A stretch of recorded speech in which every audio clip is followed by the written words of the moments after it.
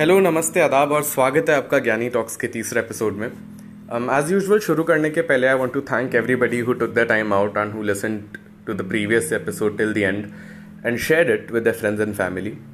It acts as the only source of motivation for me to come up again and again and talk about issues which I think are really necessary and important.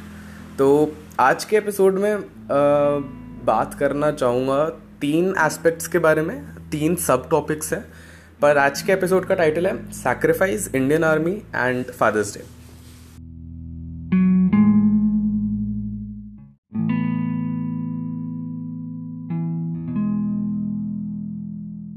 तो यार अभी सबके दिमाग में ये ज़रूर आ रहा होगा कि चलो सैक्रिफाइस और इंडियन आर्मी का रिलेशन समझ में आता है, लेकिन यहाँ पे फादर्स डे बीच में कहाँ से आ गया? Well, there is a common thread which binds all 3 of them together and I will try my best कि मैं इस चीज़ को एक बेटर वे में एक्सप्लेन कर पाऊँ ताकि मेरा पॉइंट क्लियर हो सके. तो jumping right ahead to the first subtitle which is sacrifice. तो यार सैक्रिफाइस की डिक्शनरी वाइज डेफिनेशन तो कुछ भी हो सकती है, मैंने यूजुअली ऐसे चेक नहीं करी, पर जो मेरे दिमाग में आता है वो ये है कि सैक्रिफाइस 2 टाइप का होता है. एक वो वाला सैक्रिफाइस जो हम खुद के लिए करते हैं और एक वो वाला सैक्रिफाइस जो हम दूसरों के लिए करते हैं. अब वो वाला सैक्रिफाइस जो हम खुद के लिए करते हैं, ये वो सैक्रिफाइस होता है यार कि जैसे मुझे पता है कि मुझे इस कंपनी में जॉब चाहिए और मेरा 3 दिन बाद इंटरव्यू है, तो मैं 2 दिन सोऊंगा नहीं, मैं पढ़ूंगा उस कंपनी के बारे में, मैं अपने आप को प्रिपेयर करूंगा एक इंटरव्यू के लिए, सारे फैक्ट्स पढ़ूंगा, वो सब चीज़ें वापस से रिविजिट करूंगा जो मैंने करी है, ताकि इंटरव्यू में अगर कोई ऐसा क्वेश्चन पूछा जाए जो मुझे नहीं आता तो भी मेरे पास कुछ तो नॉलेज हो कि मैं आंसर कर दूँ. इसमें मैंने अपनी नींद को सैक्रिफाइस करा ताकि मुझे अपने फ्यूचर में एक बेटर प्रोस्पेक्ट मिल सके. और एक वो सैक्रिफाइस होता है जो कोई और हमारे लिए करता है. ये सैक्रिफाइस हम एक्सपेक्ट नहीं कर रहे होते हैं, लेकिन सामने वाला ऑलरेडी सोच चुका होता है कि मेरे को ये किसी और के लिए कर दिखाना है. और यहाँ से मैं आता हूँ अपने सेकंड सब टाइटल पे, जो कि है इंडियन आर्मी. अब रीज़न इंडियन आर्मी के बारे में बात करने का यही है क्योंकि मैं यूजुअली यही ट्राई करता हूँ कि मैं ग्लोबल सिनेरियो से टॉपिक्स पिक करूँ, चीज़ें जो अभी प्रोमिनेंट है. और हम सबको पता है कि सबसे ज़्यादा प्रोमिनेंट अगर कोई चीज़ है इस समय मेरे हिसाब से तो वो यही है जो अभी हुआ और जो कि नहीं होना चाहिए था. चाइना ने कोई रिस्पॉन्सिबिलिटी नहीं ली. Even like the Prime Minister of the United States of America has mentioned a few times, or not that I support him or that I respect him deeply, but he has also mentioned that, China has not been taking much responsibility. Their leaders are not answering questions, and I think their mastermind is up to something which is far more evil than Corona was. And it was that they are trying to extend their borders and they are trying to take certain parts of India in their territory.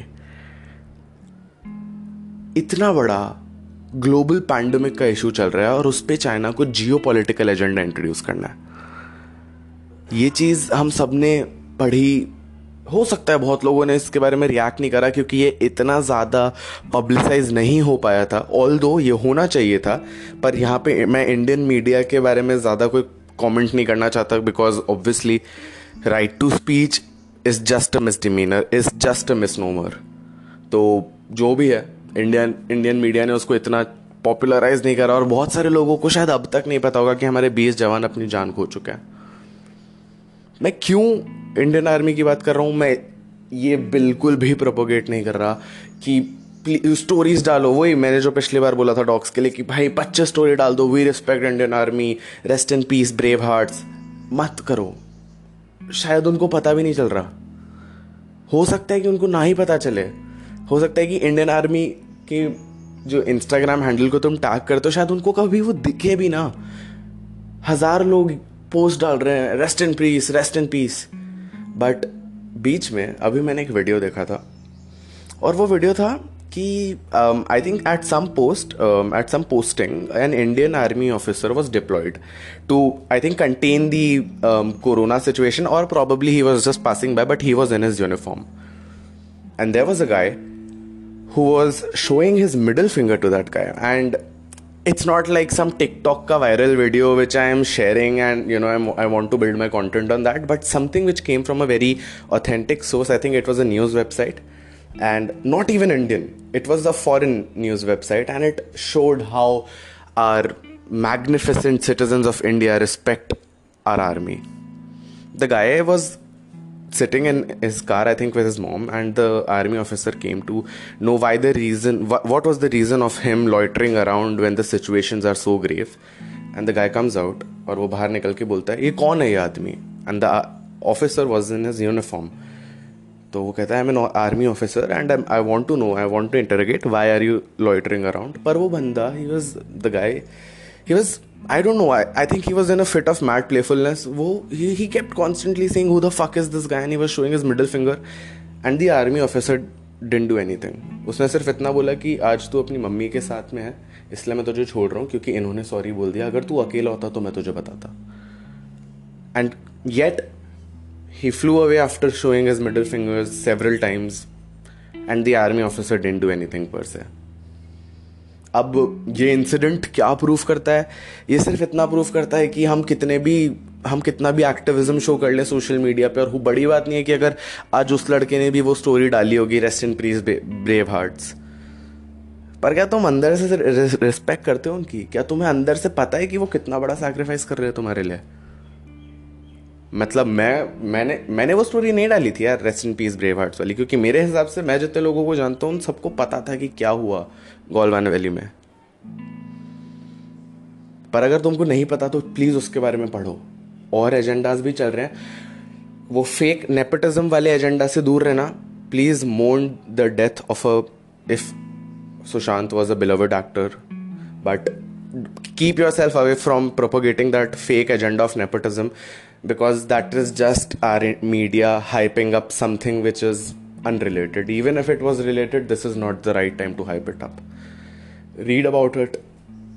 I think this is the time when you actually need to know what are the pains which Indian Army takes for us. अगर अभी नहीं पढ़ोगे तो कभी नहीं पढ़ोगे, और कभी समझ नहीं आ पाएगा कि वर्दी में जब एक जवान खड़ा होकर वहाँ पे फायरिंग कर रहा होता है तो उसके दिमाग में क्या चल रहा होता है, जबकि उसको पता होता है कि उसके पास गोली चलाने का ऑर्डर नहीं है, और वो अपनी जान पे खेल के तब भी खड़ा रहता है वहाँ पे, ये पता होते हुए भी कि शायद सामने वाले के पास वो ऑर्डर आ चुका है. मैं नहीं बोल रहा 25 स्टोरी डालो, 30 स्टोरी डालो, और मैं ये भी नहीं बोल रहा कि जाके 1-2 करोड़ रुपए दो, क्योंकि शायद अभी तुम इतने केपेबल नहीं हो. पर अगर वो रिस्पेक्ट जो तुम सोशल मीडिया पे दिखाते हो, अगर वो तुम्हारे मन के अंदर नहीं है, तो ये सबसे बड़ी भूल है जो तुम कर रहे हो. अपने मन में उनके लिए रिस्पेक्ट लाओ, ताकि, क्योंकि अगर आज से हम वो रिस्पेक्ट बिल्ड करना चालू करेंगे तो जब कल कुछ बन जाएंगे तो हमारे दिल में हमेशा उनके लिए कुछ कर दिखाने की, उनके लिए कुछ कर दिखाने की हमारे मन में एक राह होगी, और तभी हम कुछ बेटर कर पाएंगे उनके लिए. एक जवान जिसका बेटा सिर्फ 6 साल का था, उसने भी अपनी जान खो दी वहाँ पे उस फायरिंग में, और आज फादर्स डे है. शायद उस 6 साल के बेटे ने कार्ड ज़रूर बनाया होगा अपने फादर के लिए. उसको नहीं पता था कि उसके फादर की डेथ हो जाएगी.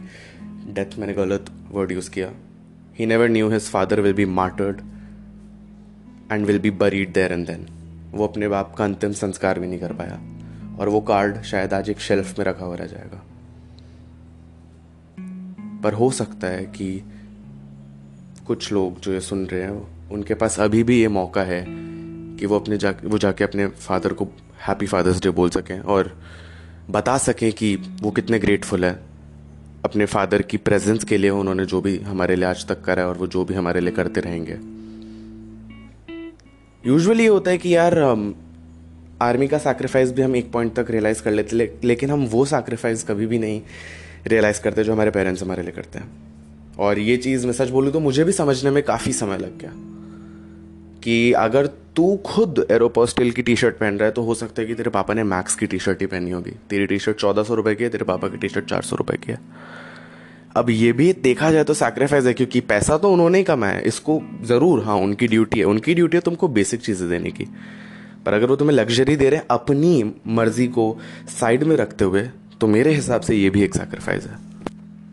अब ये कुछ ऐसे सैक्रिफाइसेस है जिनको हम डेली लाइफ में ऐसे एक्नॉलेज नहीं कर पाते कि यार ठीक है यार पापा ने तो दिलाई है, इसमें क्या बड़ी बात है. पर अगर हम सोच के देखें तो हाँ यार हो सकता है, मतलब हो सकता है कि उन्होंने सोचा होगा कि चलो भाई 3-4 टी शर्ट दिला देंगे, लेकिन तुमने एक ही टी शर्ट इतनी महंगी ले ली कि उनका पूरा बजट वहीं पे पूरा हो गया, और फिर भी उन्होंने तुम्हें वो चीज़ें दिलाई अपने दिमाग से, अपने कुछ खुद के लिए करने के लिए. अगर उन्होंने कुछ पैसा साइड में रखा होगा वो पैसा यूज़ करके,